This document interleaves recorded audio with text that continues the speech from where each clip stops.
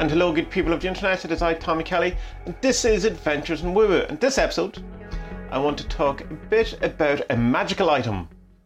Now, a couple of days ago, the great and wonderful Julian Vane asked me would I appear on his YouTube channel as part of a series that he's doing on magical items and people who are somewhat connected with magic or have a magical kind of outlook in some way, just to talk about one of their favourite magical items. And what I chose to talk about is my Hypersigil comic Dem, and I assume it'll be out by now by the time this video comes out.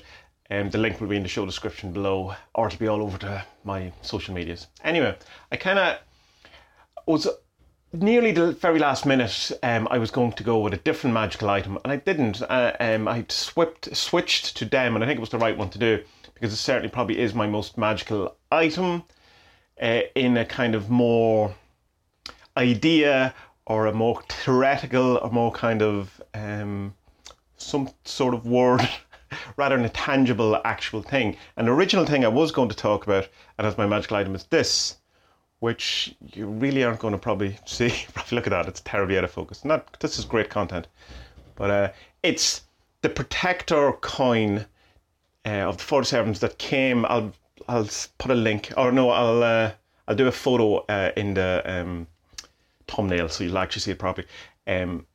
So this was for the Brazilian equivalent of Kickstarter, which is called Cat Arse, which I just can't get past. I'm sure it's not pronounced that way at all. It's Catarsi or something like that, but it's catarse.br is their Kickstarter equivalent. And that was one of the rewards for pre-ordering or kickstarting the Brazilian version of the Grimoire and the deck.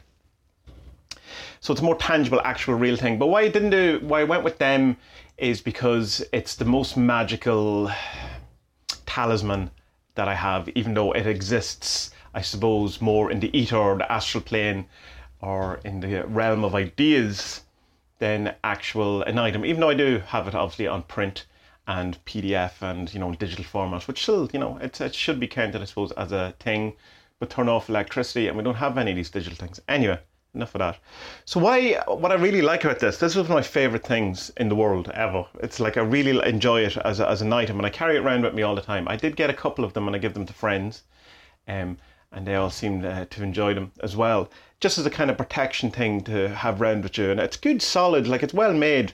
And what I thought was really cool about it, why I was really kind of blown away by it, is that when I was doing the 47s and I was coming up with it, it was kind of very much for me. It was kind of a very selfish magical work. It was something that I had looked at all of these kind of magical things, all the different things people were saying, all the different traditions, and while it was all wonderful and all that, it kind of felt a bit external to me, or other people's ideas, or was intruding, or possibly culturally appropriating inappropriately, or whatever is the thing. And it was like, how did I make all of these things, all of these great ideas mine, with trying to be as, I don't know, respectful, I suppose, in one way to all of the places where all these things come from, but being also a chaos magic and having a bit of punk rock to me too, going that, steal if I need to, there's no, what's the old expression about artists, good artists are influenced, so great artists steal, or something equivalent to that, that's what you have to kind of be okay with doing. So I was taking all these kind of disparate ideas of different approaches to magic, different kind of traditions, and putting them in a format and an aesthetic purely for me that I would work for me. And that's what the 47th was. There's a whole other kind of thing to as well that I spoke before about. It was kind of a last ditch effort, or the last throes of a dying man who was afraid that he would have to go out into the normal world and become a normie, which of course didn't happen. And so then when I went out into the world and it became something very different than what I imagined, in that I could never in my wildest dreams imagine that it would do whatever it did, or it is still currently doing. And it found its way to Brazil. And an awful lot of that I think is to do with Louis Valentia, who I interviewed on the, good timing there, on my swinging background. That's quite cool. Who is on the Magic People podcast. You should check it out. And she translated the Grimoire in Brazil as well. But she started talking about it in Brazilian on her YouTube channel. And it was very weird because, of course, I couldn't understand it, but I could recognise names here and there. And I knew she was enthused by it and was into it. And we started talking to each other. But eventually, through her, pretty much, It got, there was a publisher interested, Penumbra Livros. Am I pronouncing that right? I always seem to get that wrong. And it all went as big as it was in Brazil and all this kind of stuff. And so then when it came back after kind of doing the 40 Servants, putting it out into the world, and then it returns to me as something like this that I never would have created that. I would never have done something like that. Wouldn't have entered my head to do something like that, and something of that value and of that expertise. And it's so good. Like, I mean, it's proper coin with good good craftsmanship, the whole thing. That it seemed very much a case of sending an idea out into the world and then it returning as a solid form, as an actual coin back into me that I could put literally into my wallet, and that would protect me. And I thought it's really cool, and I'm really happy with it. It's one of my favourite things. But because I couldn't decide, I did ultimately decide, because I had to throw up between those two things, I thought I'd talk about it in the video. But another reason why I didn't really want to talk about it in Julian's videos, I just didn't want to come on and kind of want to make it sound like a sales pitch, where I go, oh, well, I have a 47 deck in a Brazilian publishing and blah, blah, blah, blah, blah. But instead, I just sold them a book and said, it's all very weird the way the ego works, isn't it? And confidence and, trying to, I suppose, present yourself in a pleasing manner, or in the way people talk about glamour and stuff like that. But so just felt a bit not right for the Julian thing, but perfectly at home here. So yeah, Protecto coin. I don't know how many people in the world have it, but there's very few this side of the world have it anyway, and I'm delighted to have one. In fact, I have two. But there you go. Good people of the internet. What's your magical item? What's the thing that you treasure as a magical item? I have a wand I got in Glastonbury years ago that I'll talk about in another video that is equally could have been a candidate for this. In fact, I'll do a video about it soon to talk about it. There's an interesting story around that. What about you? Have you an equivalent coin or wand or book or tarot deck or some magic work that you presented to the world that in some way came back in a very cool, tangible way to you as something else, as an echo back? Because I'd love to hear it. I think it's very interesting. And you should check out Julian's videos because they're very interesting. As of the recording of this, he's done Dave Lee and Jake Stratton Kent, and so they're good, and it's interesting, and it's another one of these kind of things that probably wouldn't happen other than we're going through the the apocalypse right now. So we have to be thankful and grateful and support these things, support the things that you want to exist after the world, I was going to say returns to normal, but let's hope it doesn't return to normal. Let's hope it returns to a new positive new normal. So good people of the internet, until our next adventure, be well, have a great day, enjoy whatever it is you're doing, and may our best days be ahead.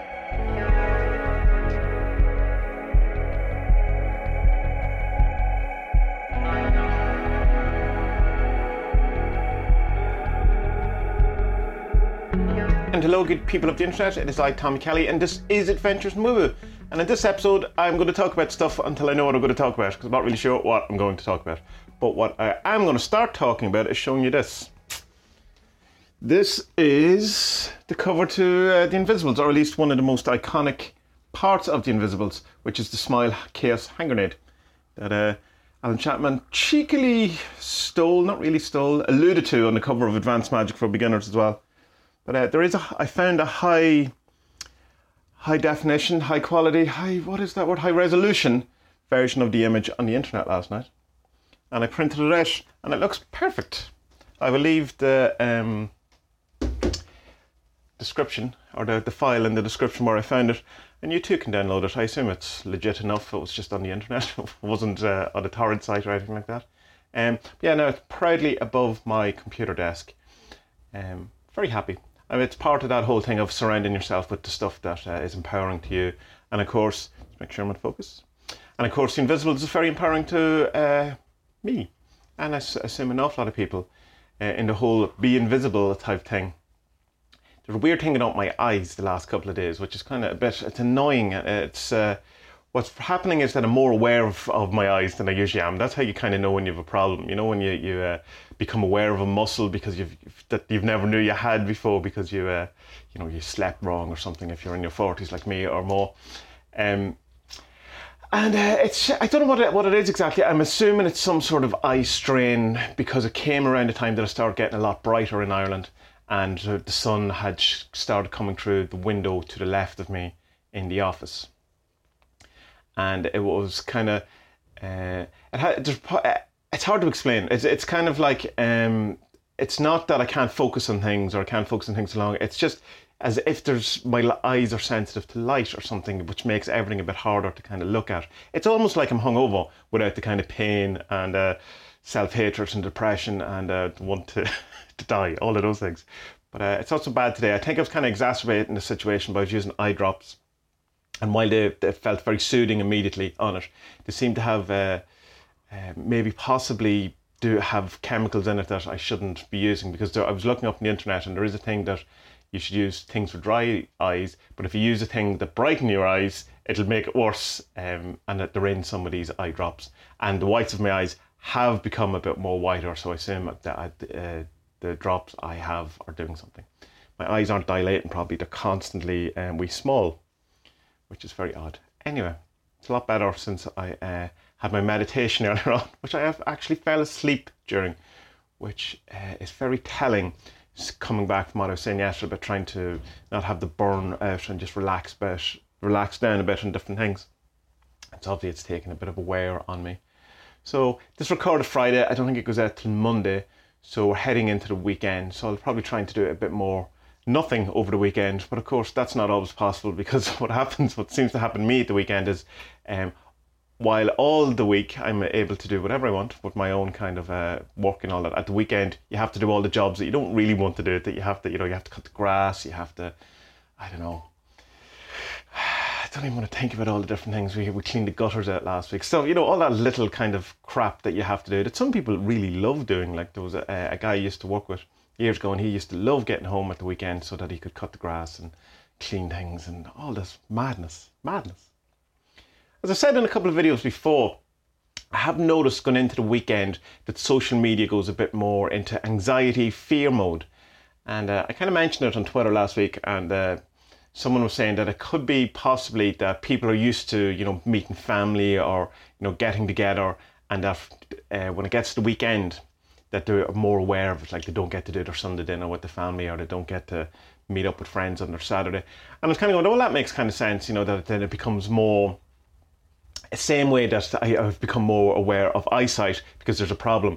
You become more aware of the problem when you see something is different. So while during the week things can be fairly normal, or feel fairly normal because they're quite similar to your routine you would have been, it's when then the routine is upset at the weekend that you become, oh no, there is this massive pandemic, change, new normal, all of this type of thing. But I think it also could be that people aren't getting to go out at the weekend and get drunk in that part of the routine and that release. And that isn't the same, I don't think, for people, want to go out and for the socialising aspect, or to go out to go dancing as well. So you have a physical aspect to it that you don't get sitting at home, drinking, watching Netflix, as fun as that can be. So it's an odd one. I'm going to tend to try and stay as much as possible away from social media over the weekend just because of this thing. And what I've noticed, though, it kind of ramps up a bit. And it's not necessarily the fear of... how do I word this? It's mostly from the kind of conspiratorial truthers. I don't know what's the correct word for it, because it's like people I know. It's not just people on the internet like that you would normally label as truthers. They seem to be the people that has the most of an issue, and they're the ones that are creating most of the fear, going like, oh, I feel I'm being played. This is all bullshit. No one's dying. And, this was all a secret plot to somehow destroy us. And there's this kind of assertion, and it's done in a very, very angry, fear-inducing, aggressive manner, which I just need to avoid like the plague. Pardon my expression. I need to avoid completely, because it's like, that is the stuff that in essence that we were looking to a conspiracy to try and recognise and avoid. And now it's become very obvious that both sides are playing that kind of mandate, that kind of, this is how to do it. They both are trying to get you to believe what they believe, or at least listen to them, by shouting, screaming, telling you you're wrong, inducing fear, and this kind of aggression. And some of it, I think, is, it's obviously coming from fear. And I mean, I totally understand that. It's a very, fearful time, and no one knows what the future is. But I've pointed out before, no one ever knew what the future is. So we have to keep that in the kind of, perspective that is correct, in that it's probably we're more aware that our future is unpredictable, whereas we kind of in the past kind of tended to think that, oh, it's kind of fairly predictable, when it really wasn't, as it's been proven. But I think the kind of conspiratorial, the fear thing, some element of it is definitely people wanting to be the person who could, when this is all over, and say it turns out we all overreacted to the whole thing, that can say, oh look, I told you at the time, you see, I was clued in, I knew the thing that you didn't. But like, it's literally all they're doing is talking about it on Facebook. That's it. There's no kind of a battle plan. There's like, oh, we're being played, and go, yeah, so what are you doing about it? What is the thing? And I know then you have this kind of, you had this, some of the demonstrations and, you know, protesting and trying to get public gatherings and stuff together. And I don't know, I'm going to understand the concern around it. But I also did mention at the very beginning when I was talking to this about Spud on the podcast, was that when it comes to the point that if this works, if this kind of lockdown works, it's going to look like it wasn't needed. And absolutely, if it works, if the plan works of keeping everyone indoors, then no one dies. You know, well, not no one dies, but like so few people die. That's the plan. And so it looks like it was unneeded. And so it's kind of, in a sense, you would have to have let it be a terrible thing to unfold in order for a lot of people to believe that it was a real thing. And of course, you can't do that. You can't take that risk. You can't do that. You can't allow millions of people possibly to die just so you can prove that there is an actual pandemic.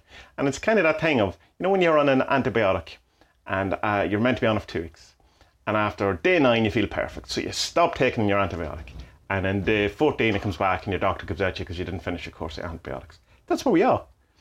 That's exactly where we are, in that this is working. It's absolutely working. Well, in Ireland it's absolutely working. We've got the curve way down. And then we have to think, right, now we're going to move into the future and go, how do we get out of this? We've got to the point where we've it somewhat under control. How do we pull out of this situation without exacerbating it, without making it worse, or without kicking it off again? And with as much possibility that there's jobs to go back to and people like go back to as some form of normality as before. But as I've also said, I don't want it to go back to normal. I want it to go back better than it was. That all the things that we've learned from this period and from this time, and about how we treat other people, how we treat certain services and all that, that we don't just forget about it. And you can see already in certain kind of the mandates coming out from the Irish government and different way people are talking and stuff. Already you can see the old habits and the fuck you mentality and the separation and the, you know, the lack of we're all in this together. There's already, even on very local social media kind of things, which I kind of had to stop looking at as well, infighting between people who were friends and over kind of, you know, policy procedures and stuff that none of them have actually any say in because they're not elected officials. But of course we're allowed all our opinions. And I think while that is an element of lockdown and, you know, cabin fever and people, you know, kind of wanting to have a bit of say and a bit of control in their life, it is a kind of it gives me a sense that maybe we're not going to learn our lessons from this. That's horrifying. And I do, because, like, I mean, as I said in that other video not that long ago, what if it all goes back to normal? Or not goes back to normal, back to normal but worse. And I know this is the fear that the conspiracy people have, is that we're going to go back to something much worse than we have. Now, I'm still quite positive that we're not, but it involves not being just saying, oh, I told you on Facebook we're getting played, or whatever it is on Facebook, so that you can, or Twitter, wherever it is, so that you can, you know, be seen to be that kind of insurgent that is not, you know, is not being fooled by the government. And perhaps we are all being fooled. I'm not discounting any of it. But we have to do more than that. We can't just complain about it on Facebook, no matter what side you have to take. You have to appreciate people around you. You have to go into the world as a better person, having learned the lessons that you have learned from all of this. You have to encourage and foster and support the stuff that you want to continue to be there forever. And try not to argue over people, over stuff that's really out of our control. And to, you know, it's just, don't let it all unravel. Don't let this amazing world initiation be for nothing. When it literally, if it is big government conspiracy or the government's puppets to something higher than that, nothing we can do about it other than look after each other, look out for each other, buy local, buy off the, you know, your friends, support the artists, support, you know, local business, support your country's business, all of that. Keep the thing going where we're all in this together, rather than kind of falling apart over a possible enemy that we all have, like a common enemy. So that's my hope. That's where this video went. I didn't know if that's where it was, but there you go. Big Brother may be watching you, so time is to become invisible. And if you are worried about 5G, possibly don't worry, scream about it on Facebook, switch off your phone. I don't know if that's the answer, but possibly switching off your phone does nothing to 5G because it's still in the area and all that. I don't know.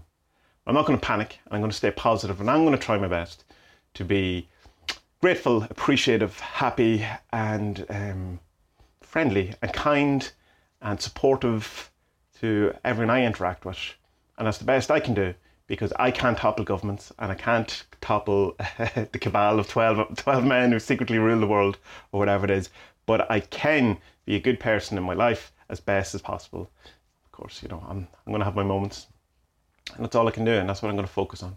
So good people of the internet, tend to the part of the garden that you can reach, which is pretty sure it's Ram Dass, but I got it from Duncan Trussell, who said it to Joe Rogan. So tend to the part of the garden that you can reach. Do the thing that is close to you, that you can actually do, rather than worrying about the weeds at the other end of the garden that you have no control over because you can't get to them. Tend to the part of the garden that you can reach. And may our best days be ahead.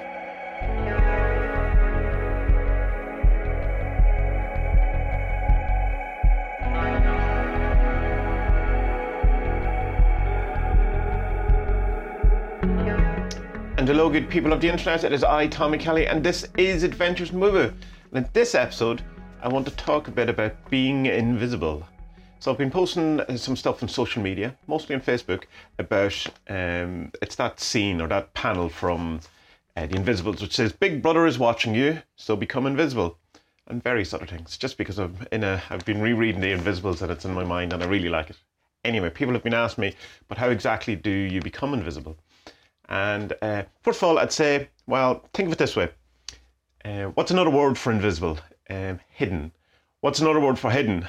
It's a cult. So, familiarize yourself with how a cult works. But that may be not too helpful of an answer. Other than reading The Invisibles, another thing you can do is listen to Stuart Wilde, who has an entire chapter on invisibility in his book, The Quickening, which is not quite, I suppose, what Grant Morrison is pointing out as in The Invisibles, but it's similar. So I'm going to read from it and see what you think. When you don't have to change things, you become free. For you move through the etheric of the world without disturbing it. In one way, it makes you invisible.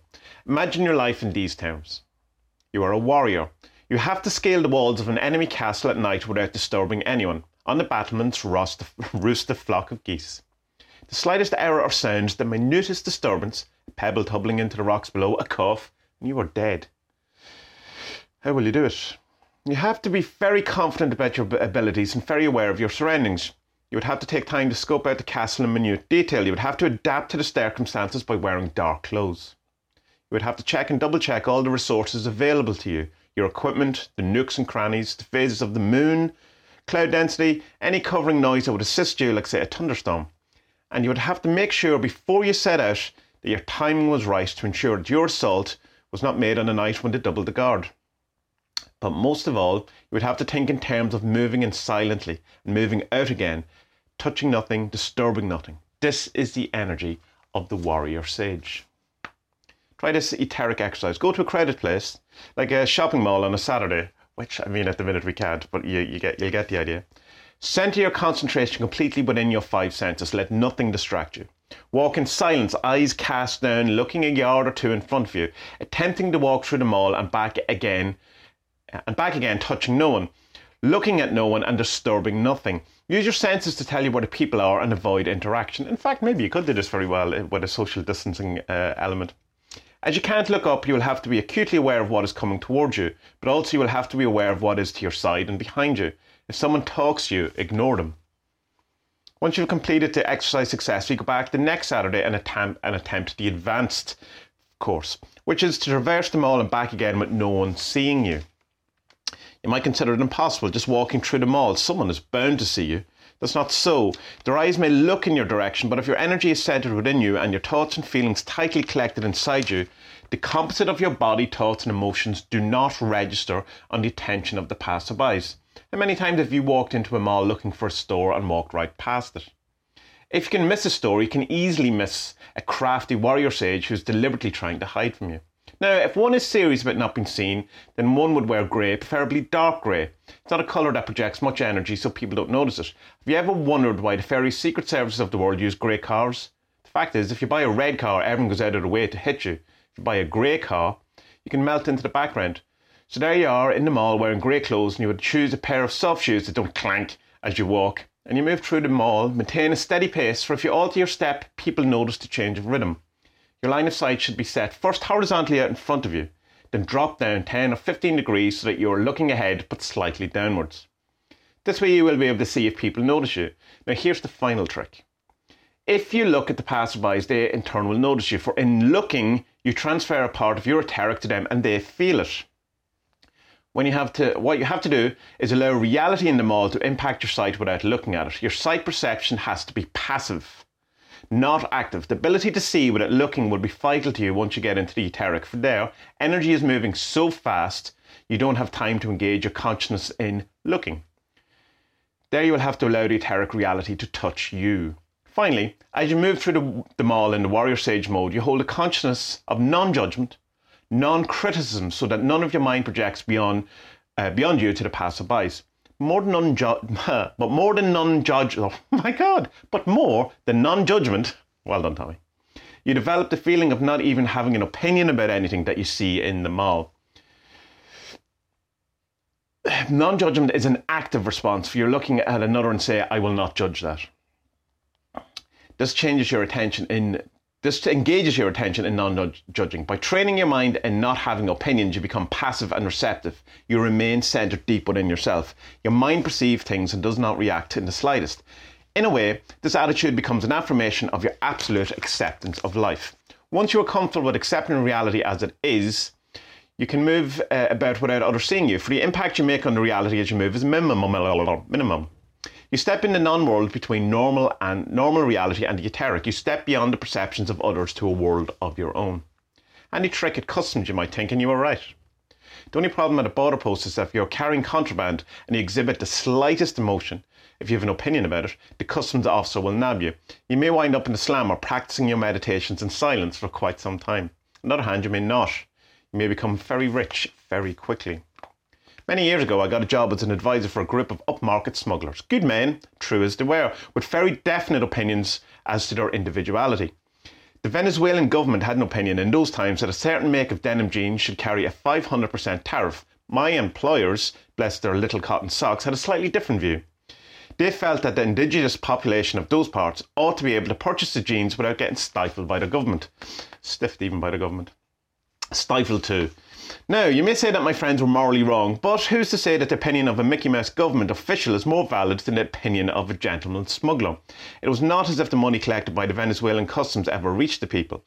My function for the group was to purchase the jeans in London, a perfectly legitimate act, and to arrange for the shipment to Caraccio, a small island off the Venezuelan coast. From there, the product was shipped to the mainland by boat to be delivered into the hands of many a delighted customer a day or two later. I didn't stick at the job long enough to make a lot of money, but while in the group's employ, I learned the psychology of the trade and found the experiences valuable in my understanding of people and life. It helped me learn detachment and non-judgment. The wonderful thing about all the laws and all the world's insisting imposing on its people is that they allowed common folk a special creativity as they invent ingenious ways of getting round those laws. Their antics seem to me to be an exercise in the simplest forms of etheric invisibility.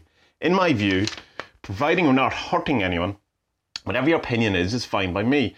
I think it's best for one to develop a creativity society approves of, but I can see the point of many disadvantaged people who, suffering from a lack of opportunity and education, drift into a more twilight existence. Who am I to judge that? Such a one was John, a man of about 50 who had struggled all his life to make ends meet doing worthless warehouse jobs in the East End of London. John scrimped and saved over 20 years and eventually bought a boat. He developed a small travel agency business offering conducted scenic tours of the English Channel at night. His customers were gentlefolk from Pakistan who, desirous as they were in reaching England and having heard back in Rawalpindi, I'm sorry for my pronunciation as always, that Merry England was the place to be, and were prepared to pay £1,500 for the benefit of John's safe and secure passage. John loaded his customers on the northern coast of France near Boulogne and delivered them in robust good health at a small cove on the coast of Kent. After 18 months, John joined the middle class and bought a couple of small houses in Hillingdon. About that time, the local fuzz got wind. The fuzz is English for police, by the way, in case you don't know. Got wind, like Simon Pegg's The Fuzz film, so I'm sure you all do know. Got wind of John's tour and paid him a visit. The cops in England are still very gentlemen. They even call you sir when they stop you for speeding. The sergeant of the local constabulary took John for a drink in the pub just off the Portobello Road. He explained to my mate that the cops knew of John's enterprise, but they couldn't prove it, and John, after a few drinks, sort of admitted to his part in the affair. The sergeant, a kindly man who's not above a little commerce himself, told John that if he did not quit, the cops would arrest him on trumped-up charges that would ensure John's attentions at the Queen's pleasure for several years, but that if he quit, no more would be said of the matter. John's nautical days ended there and then.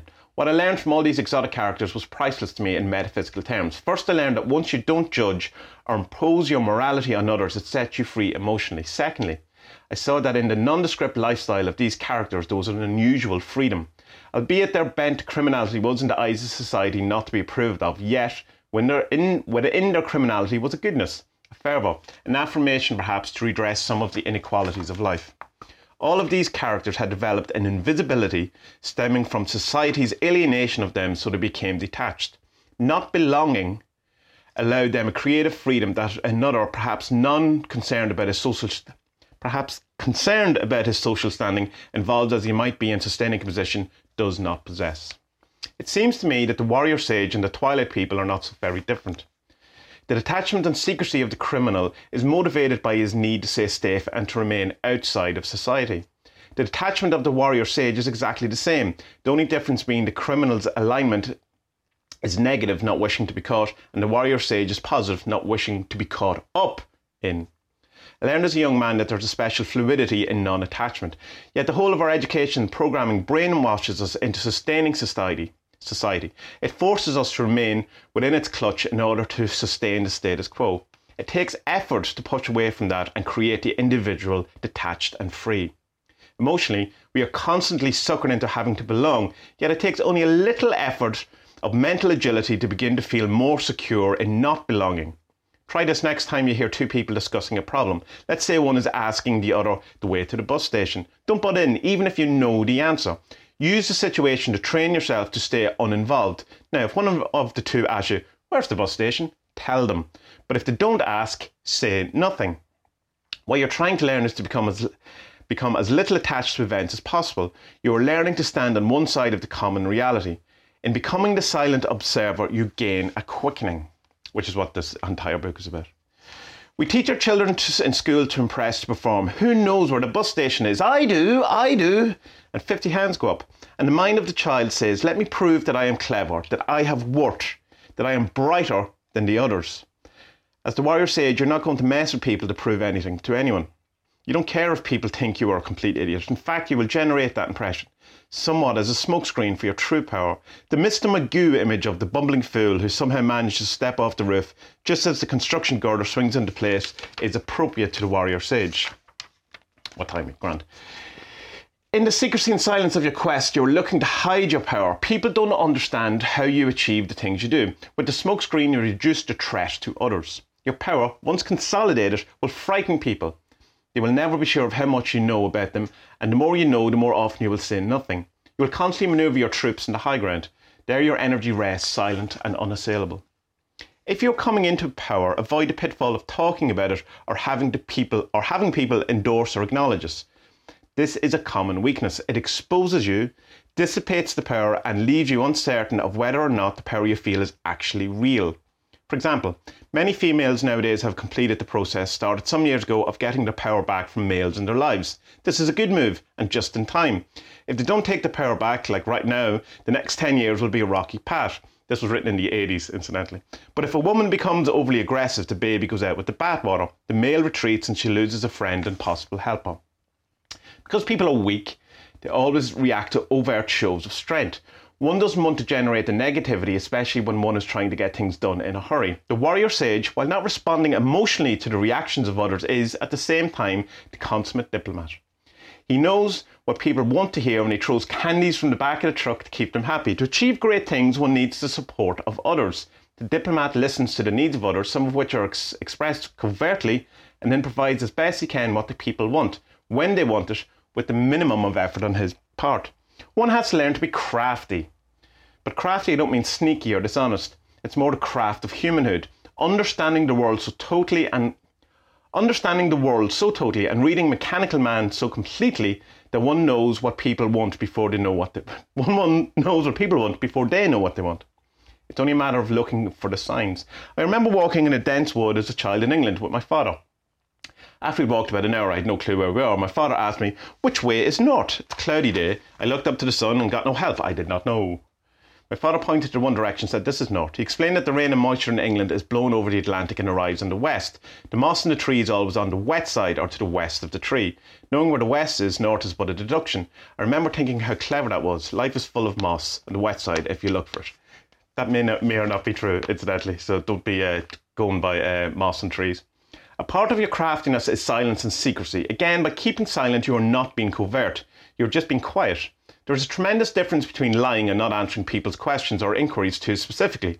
In the late 60s and early 70s, we were taught to share our feelings. The Gestalt therapy was all the rage. You remember the stuff. I'm okay, you're okay, and thank you for sharing it.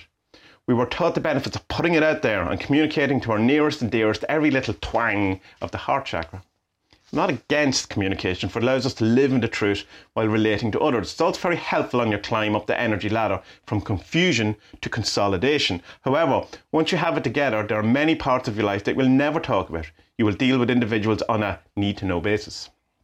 Besides the need to hide your power, there's another good reason for keeping your methods to yourself. Have you ever wondered why the European occult brotherhoods always had a secrecy as a pivotal point of their philosophy? There were several reasons. First, in the olden days, the Christians tried to maneuver themselves into monopoly over magical practices. The Roman Catholic Mass is a prime example.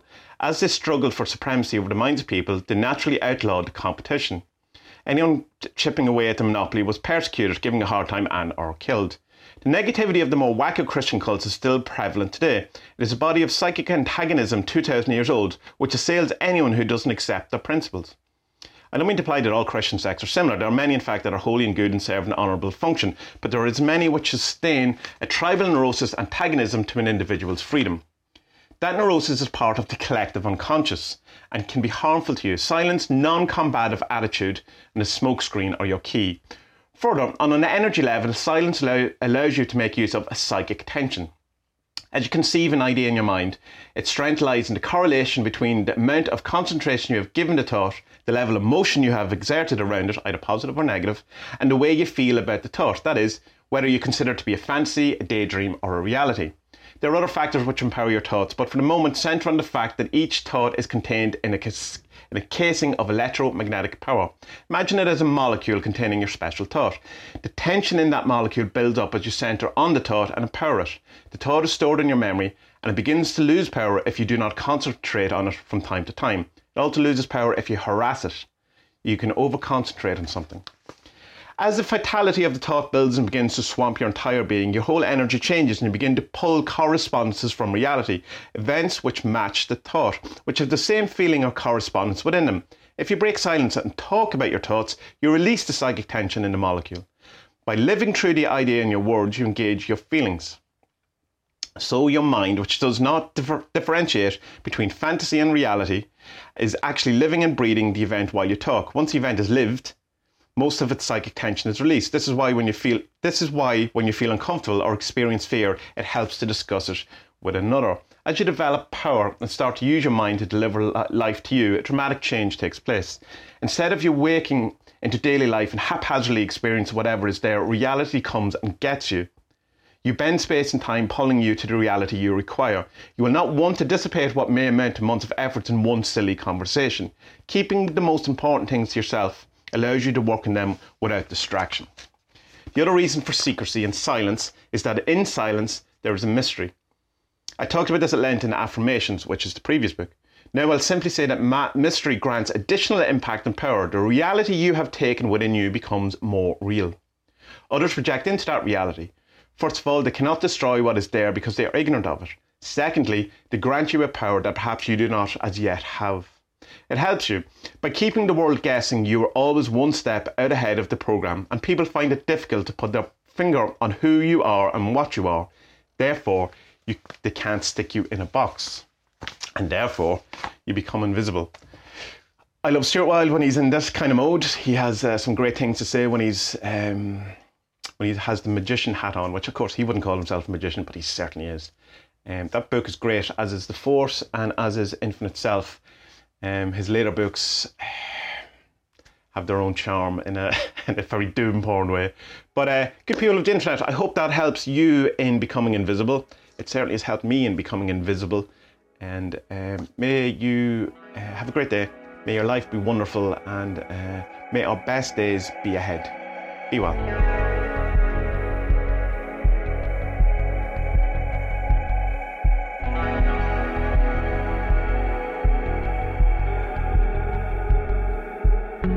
And hello, good people of the internet, it is I, Tommy Kelly, and this is Adventures in Woo Woo. And in this episode, I want to talk about the notion of maybe not being too greedy with your magical desires.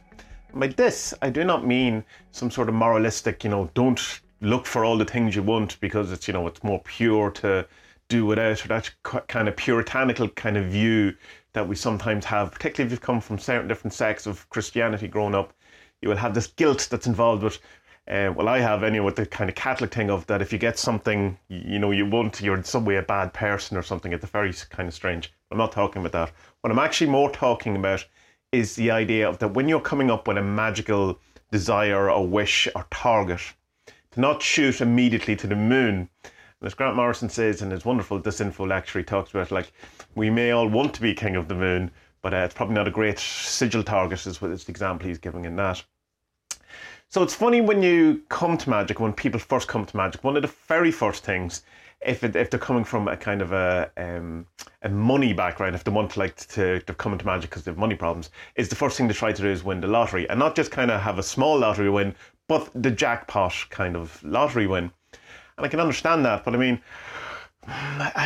it would kind of, if you come to a niche or a group or a way of thinking or an approach where not everyone has won the lottery, I can't understand why you would suddenly think that you coming in are going to be the first person who's going to do it.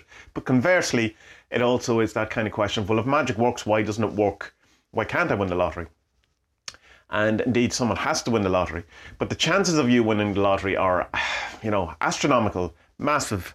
And even if we see magic as probability enhancement, which I'm not sure because it's unfalsifiable. But if we do see it as probability enhancement, then doing magic for the lottery win does increase your chances of winning the lottery. It's just still astronomical that you will do so. So my kind of suggestion to you, and something I have found very, very helpful, is that rather than coming in and if you have money issues, or whatever it is, but we'll take the example of money issues because it's something that's very, comes up for people a lot. Rather than going straight to the financial freedom or this time next year we'll be millionaires, the whole Del Boy situation, or, winning the lottery, do something that's better than where you are.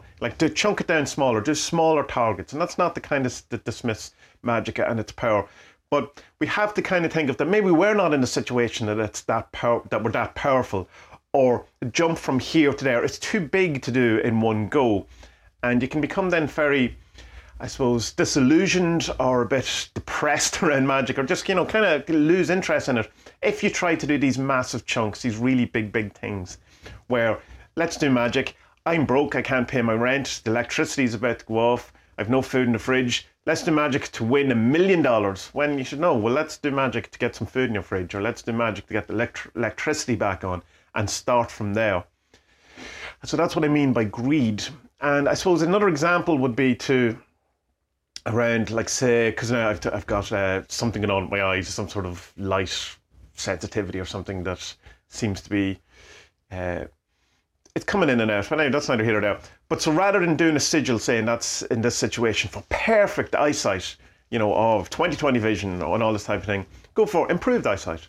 less sun sensitivity in my eyes, and then go from there. Now that's kind of, you probably could in that example go for, a more, because it's not a huge jump. But if you have been wearing glasses for 40 years and, they're getting, exponentially thicker and thicker and thicker, your eyesight's getting worse and worse, you're probably in a better place to go, well, I will go down a few grades. I'm not sure how glasses work. As a target, rather than my eyes are completely 100% healthy, 20/20 vision, I can see just like an eagle. So if you can chunk it down into smaller, manageable bits, it could be a case of that you just don't believe enough that you can win the million. If we believe that belief is the agency of magic, and it seems to be in the most part, but it's more complicated than that. There's a lot more things kind of interfering with us or connected to us or, influencing us. It could be just that's the case, that you come from a kind of, say, in our $1 million lottery win, a poverty mindset, and you don't really believe that you can win the lottery thing. Or if you want to come from the kind of reality transurfing element of it, is where you are in the quantum line of probability is so far away from the probability of $1 million that to jump from there to there is, it's a huge improbability. But you can jump from here to here. And that's, so you can move towards your bigger goal in smaller steps rather than trying this kind of bigger massive jump from pauper to millionaire. So what I would suggest to you is to look at your goals, look at what you're trying to achieve, and see if it's a bit too pie in the sky or it's a bit too far. Is it too much of a jump? For a millionaire to manifest another $1 million is quite easy because it's not that big of a deal. But for someone with no money to manifest $1 million is probably a big deal. And even from a very mundane sense, you wouldn't set up a business with immediately going, I'm going to earn $1 million on day one. You'd set it up in a different way, and over time you would eventually get to your plan, your business plan, your battle goals, all of these things. So look at what you're trying to achieve and see if you can break them down into smaller, more manageable goals.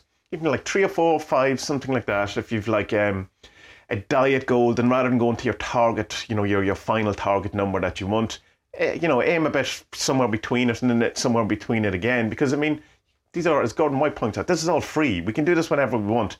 So why not do more of them rather than I am my perfect weight sigil and then 6 months later you're not your perfect weight.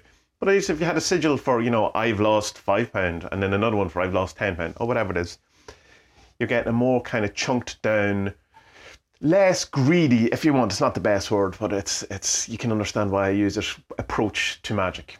So don't dismiss the fact that you can become king of the moon if you want, but kind of align yourself closer and closer and closer to that bigger goal by using smaller, chunked down, less greedy magic. Less kind of instant, I want it all now.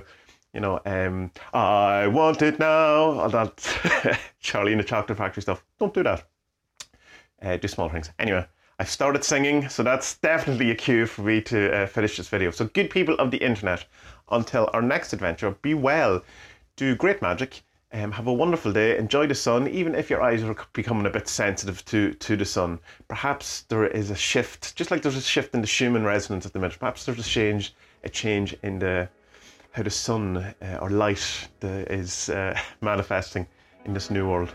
Anyway, good people of the internet, until our next adventure, be well, and may our best days be ahead.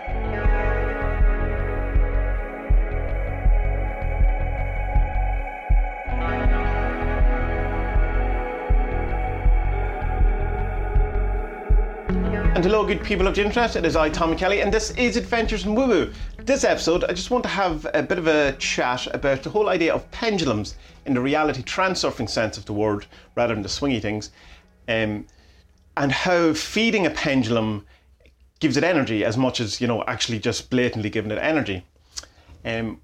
Recently, I've been having an awful lot of no fun with kind of conspiracy, and I've just been trying to remove as much from my life as possible, because it's no fun. It's conspiracy used to be kind of about expanding your mind and an expansive look at the world and seeing things from a different angle and all that. It's become very contracted, very fear-based, very controlling, and it uses the same tactics as that which it was trying to escape from. So it's under the kind of impression, a very Abrahamic, Judeo-Christian kind of thing, that the bad men are out to get us, that Satan's going to come and get us, the archons are going to come and get us, and that they're going to control us, and there's this kind of fight between light and dark.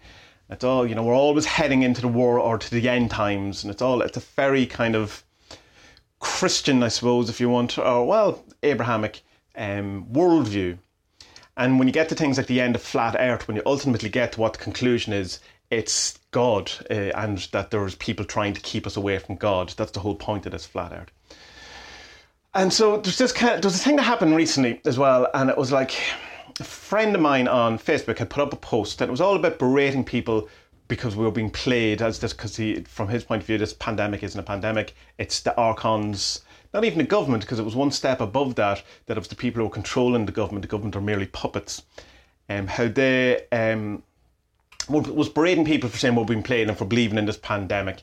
And and it's kind of, when you see people doing like that, I don't quite get the reason of it, because they're definitely not trying to help people, I don't think. What it seems to be is they're trying to elevate themselves to be the person who, when it all is over, can look back and go, well, I didn't get fooled by any of this. I knew all of this. Look, I'd been saying it. But still have no action plan on how to do anything. Not actually have any ideas of their own how to, if we are being played, how do we stop being played? Other than, it seems, posting on social media and on Facebook about it, which is, this is this is the place, this is the residence, this is the home of these archons, created by archons, if we were to believe all of these things.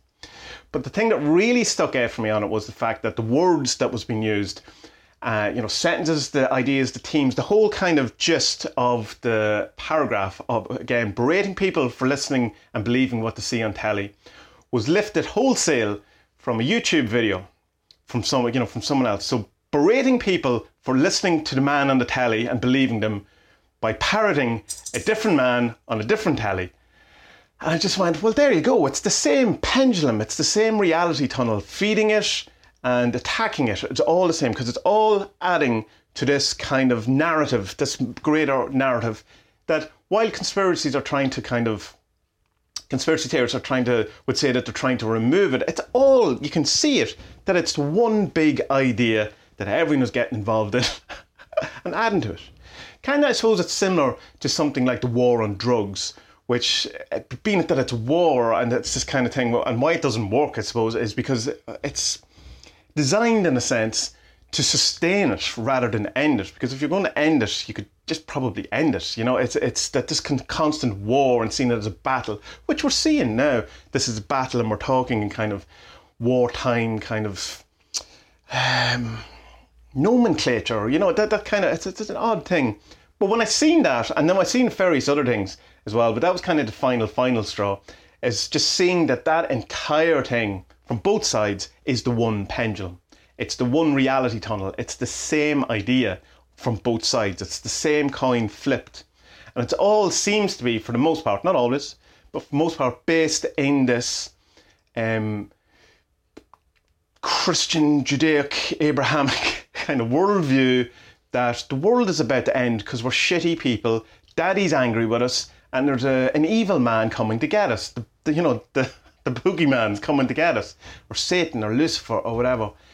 And we have this kind of, as people, as magicians, it's our job as artists, as creatives, to dream better worlds, to look to the future and create better lives, better vistas, better scenarios, better worlds, better ideas, better universes than what we have. And we're so obsessed at the minute and just being blinkered into only seeing doom porn and negativity and, the world ending and the apocalypse.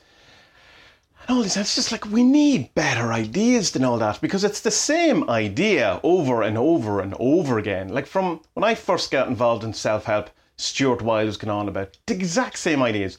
Word for word, lines from Stuart Wilde book could be lifted from any contemporary magic book that deals in the doom porn kind of stuff. You would not be able to distinguish a paragraph. The same, the world is about to end kind of thing. We're in the end times. You better be prepared because this is it. And I guarantee you, if you go back 50 years, there'll be the same thing. Go back 200 years, go back 2,000 years, when they thought that Jesus was coming back any moment now, and that the apocalypse and that kind of resurrection after the resurrection was a thing that was going to happen in the lifetime of the apostles. And then I'm sure behind all that, and within that is a kind of a terrible idea, is because we don't cherish life then. We were here because it's a punishment, it's a thing that's about to end, it's a thing that's continually getting worse. We keep telling ourselves how terrible it is and how awful it is. It's like, and why wouldn't we want to get out of here? Why would we want to hang around when we keep saying these things to ourselves? Why would we care about the environment when we think this is kind of a jail, it's about to end, and it's the home of the bad guy and the archons, it's control and it's a jail, and all of these things we tell ourselves, no matter where you are on the side of this, it all seems the same to me. So I don't know, I've no ultimate point. I'm as bad as the person who's kind of saying you're all being played, and that I don't have a definitive plan other than realising, I suppose, in a sense, that it is this kind of worldview, that it's the same thing, it's the same pattern over and over again from both sides. To remove yourself, and I can't wait to get back to a forest and get in touch with actual nature and trees and the old gods and, the thoughts that are before all of these things, and see if there's a better idea that can be, taken from the ancients, taken from before, and go into the future, leaving all this behind. And in a sense, the pendulum, one way of ignoring the pendulum, or trying to remove yourself from a pendulum, is ignoring it. And of course, what would happen if you tried to ignore the pendulum of coronavirus, pandemics, new world orders, whatever, all of those things? You'll be told you're a bad person. You're told you have to take these seriously. And if you're not taking these seriously, these ideas, these kind of nightmare scenarios, then you're not a good person, and you're selfish or whatever. That's a prime pendulum move on how not to remove yourself, or how to try to not let you remove yourself. Or the other thing that both sides attack, remember, or both sides of the conspiracy, mainstream, whatever that dichotomy is you're stupid if you don't believe what I'm saying. It's an attack on your intelligence. It's saying that unless you believe what I believe, you're an idiot. Both sides. So ignore them all. Now, that's not to say you can't help people around you and you can't have concerns about people around you, you can't follow whatever it is. But ignore all the bullshit, ignore that pendulum, drop the importance, and come up with better dreams, come up as better creativity, better art. Look to the future without concentrating on all the stuff that can go wrong. Let's put these big brains of ours and our imagination and the imaginal and our creativity into seeing, well, how could we make it wonderful here? What could we do? Why do we always focus on the terribleness? What if we put all our brain power into seeing how great and wonderful it is, and leave behind this kind of thing that we're in a jail, or we're being punished, or that we've been thrown out of the real true garden heaven, and someday we'll be allowed the promised land, be that a return to heaven, or get on our ship to Mars, the new promised land, or whatever it is, and just go like, we have the possibility to make something wonderful here if we stop talking shit to ourselves and putting ourselves down and just seeing the worst possible outcome and the worst in humanity all the time. That's very ranty. I'm sure it's... I don't know what I'm sure about it, but I just kind of feel frustrated and ranty about the same things and the same ideas, and knowing that we're better than this and that we could make a better future for ourselves if we just stop focusing on all the bullshit and the pendulums and adding to them and all of this. Anyway, I said all I can say today. Hopefully tomorrow I'm in a better place and it's a bit more funny. I'll try and do a funny one tomorrow to balance it all up. So good people of the internet, may our best days be ahead. May we look forward to the future with rose-tinted glasses that we then create this perfect future. And well, there'll be trouble along the way. There's always trouble, but we'll get there if we want to get there. But we have to decide we want to get there. We have to dream better dreams, bigger dreams, more positive, more expansive, less contraction, more love. Jeez, I'm turning into a hippie. So I'll leave it there. Good people of the internet, be well.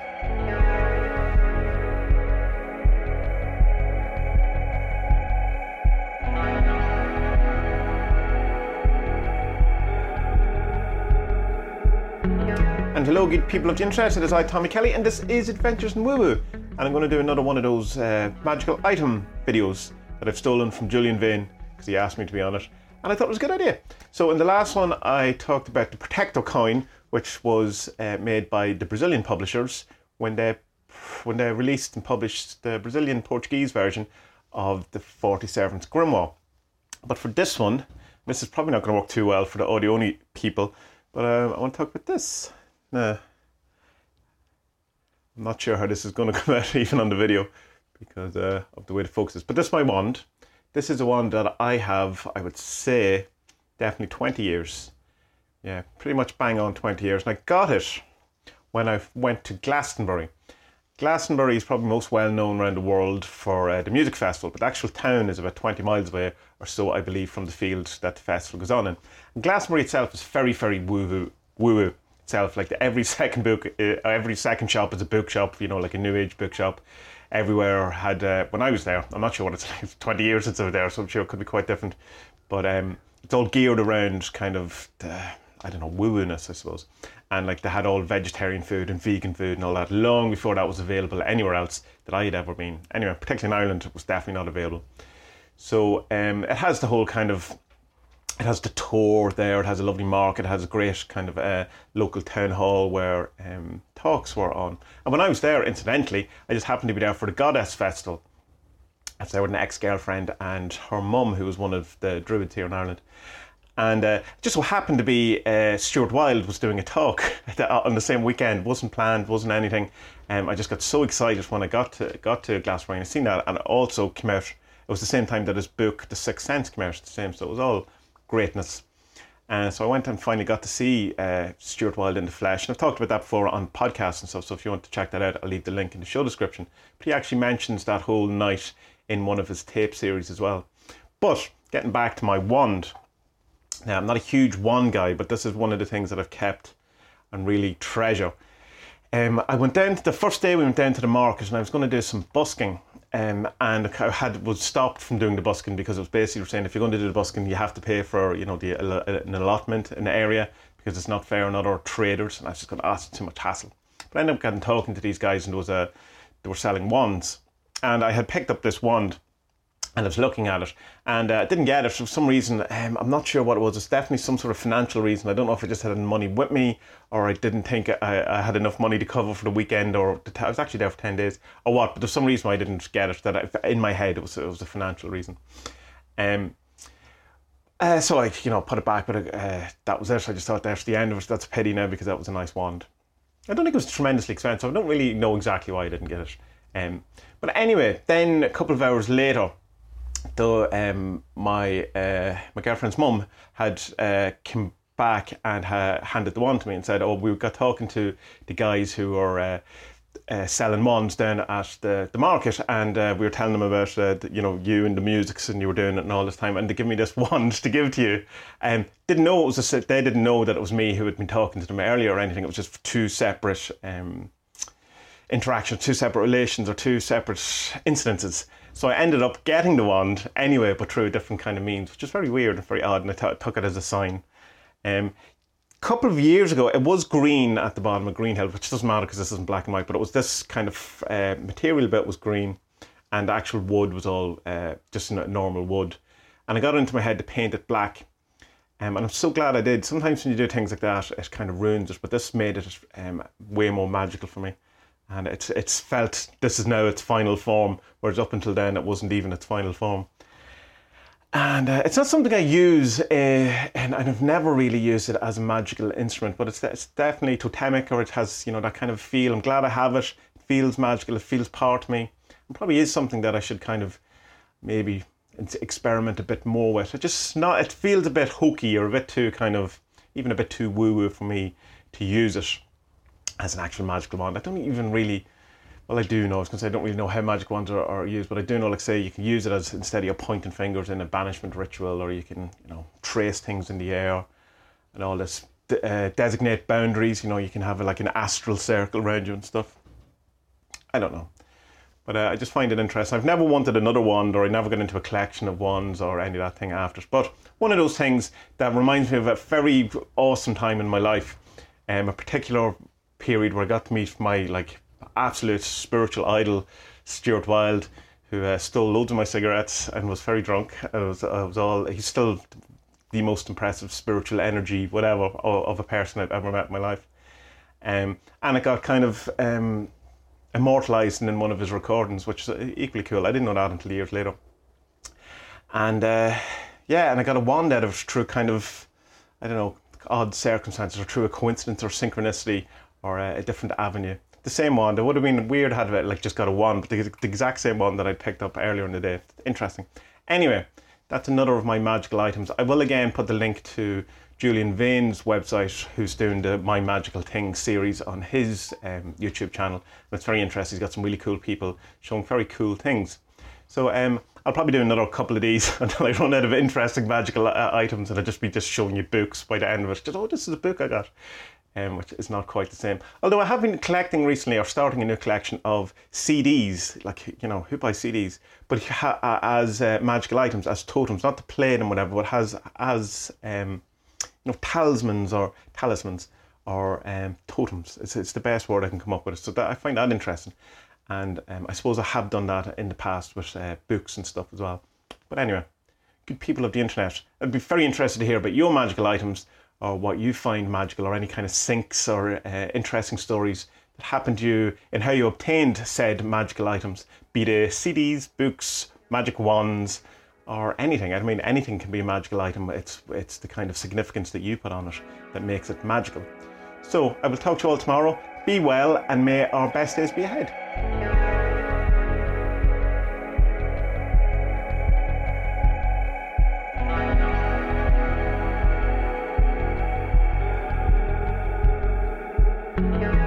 And hello, good people of the internet, it is I, Tommy Kelly, and this is Adventures in Woo Woo. And in this episode, I'm going to talk about these glasses. So over the last while, as I have mentioned a few times on the podcast, the videos, the vlogs, there's been a weird thing going on with my eyes, but my eyes seem to have got quite light sensitive. And it's about a week ago, I ordered these glasses, which are the blue light, anti-glare, all of those things. And I just got them today. Now, over the course of the week, my eyes have got a lot better, particularly yesterday, where the actual strain kind of element of the light seems to have subsided to a large extent. I did get talking to an optician. They're not doing eye tests at the minute because of the pandemic. So he says, unless it's like an emergency, like, you're just not going to get an eye test. So he just recommended that I put hot flannel over my face a couple of times a day, because if I'm getting light sensitive, he says, well, it is an awful lot brighter over the last week, so that has to be taken into thing. But this is also your tears mightn't be tearing properly, and this will encourage your tears. So once I started doing that, it all seemed grand. But I got these glasses anyway, and they arrived today. And immediately, though, I have to say, I keep touching them because I'm not used to them, I can notice a difference. There's an awful lot of kind of people say, well, you know, they're great, these glasses. Other people say it's total nonsense. Even this kind of science seems a bit odd about it, in that you can certainly find studies that say it has an impact, and you can certainly find studies that say it doesn't have an impact. But the anecdotal evidence that I put up a post on Facebook asking people about it, and anecdotally people are, by and large, favour them, think they're good and helpful. So there is a slight kind of, you won't be able to see this obviously in the black and white video, but there's a very slight colour to them.